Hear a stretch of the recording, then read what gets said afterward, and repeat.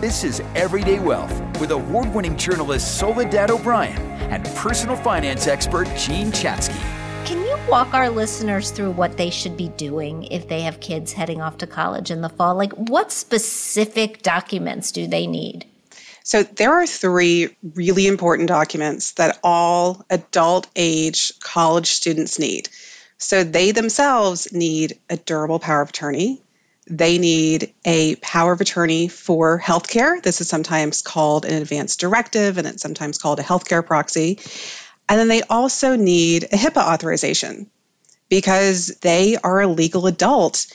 And because they're a legal adult, mom and dad don't have the ability to make financial decisions or healthcare decisions for their adult child, even if they're in college. We started having this conversation with my daughters, who are now almost 20 and 21.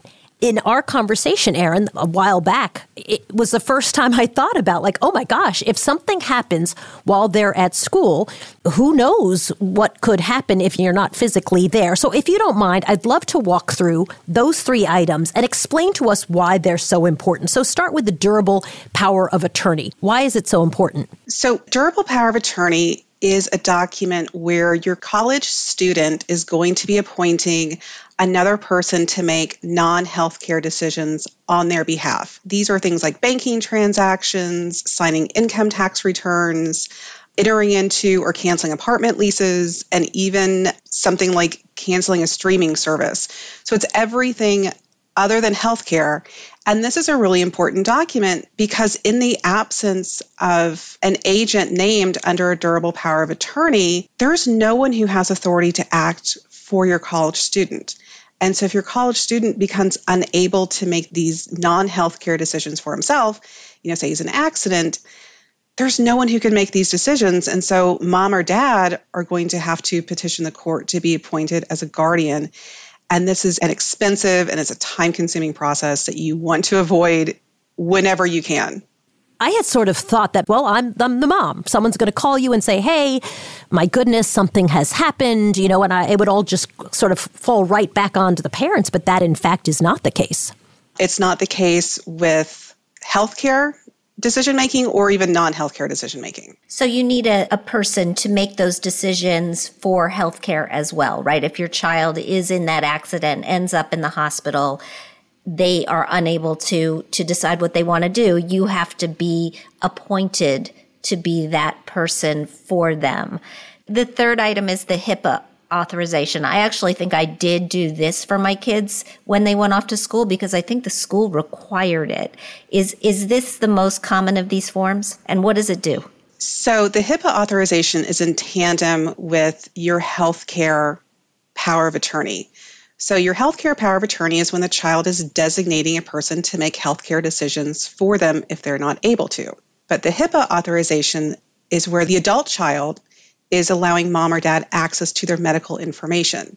Because you would think if you were a healthcare representative making healthcare decisions for your child, that you would also automatically have access to his medical records, and that's not the case. So these are 2 documents that are separate, but they work in tandem together.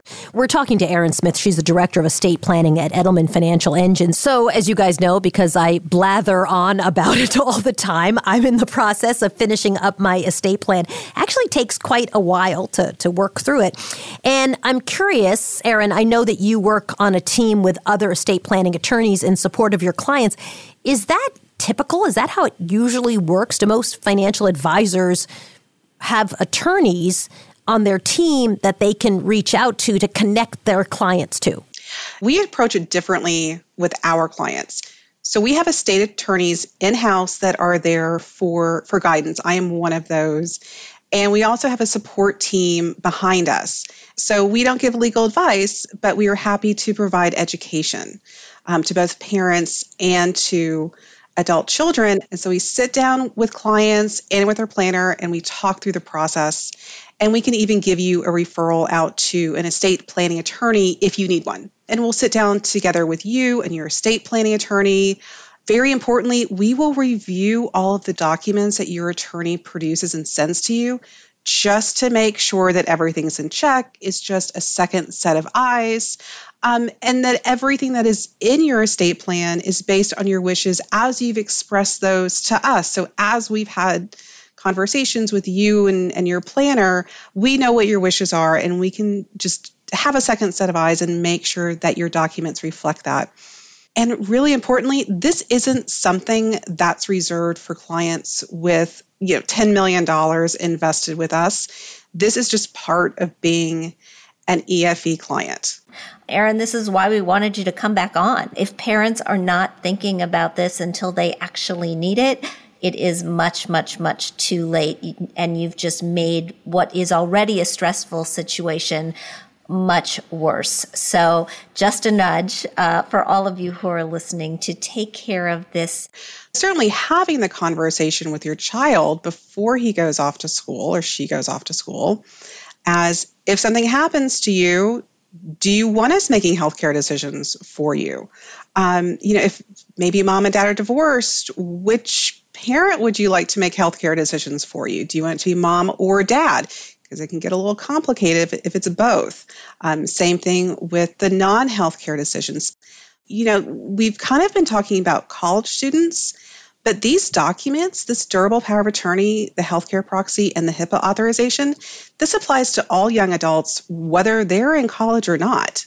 So this is really for anyone over the age of 18. And Erin, it's also great that the clients that you work with get advised on these circumstances and the documents that they should have, which is one more reason to call your own advisor if you do have somebody that you're working with that you like. But if your advisor hasn't mentioned this to you, it may be time to look for somebody else. And if that's the case, you can give the folks at Edelman Financial Engines a call at 833-PLAN-EFE or visit planefe.com. Is your retirement withdrawal strategy built for a looming recession? Do you know which accounts you should draw from first? What are common pitfalls? How can you minimize your tax bite? I'm Isabel Barrow, Edelman Financial Engines wealth planner and co-host here on Everyday Wealth. I invite you, our listeners, to join Edelman Financial Engines on Tuesday, August 16th at 2 p.m. or 8 p.m. Eastern for our timely virtual event, Recession and Your Retirement Withdrawal Strategy. You can register for free at planefe.com. We'll look at financial pitfalls to avoid and how to help make sure your financial plan is built to last. Whether it's sequence of withdrawals, when to start taking Social Security, or staying diversified, we'll help you understand the steps you can take to make sure your financial plan can work for you. Don't miss this important virtual event. Join us for Recession and Your Retirement Withdrawal Strategy on Tuesday, August 16th at 2 p.m. or 8 p.m. Eastern. There's no cost to attend and no obligation. Register now at planefe.com. That's planefe.com.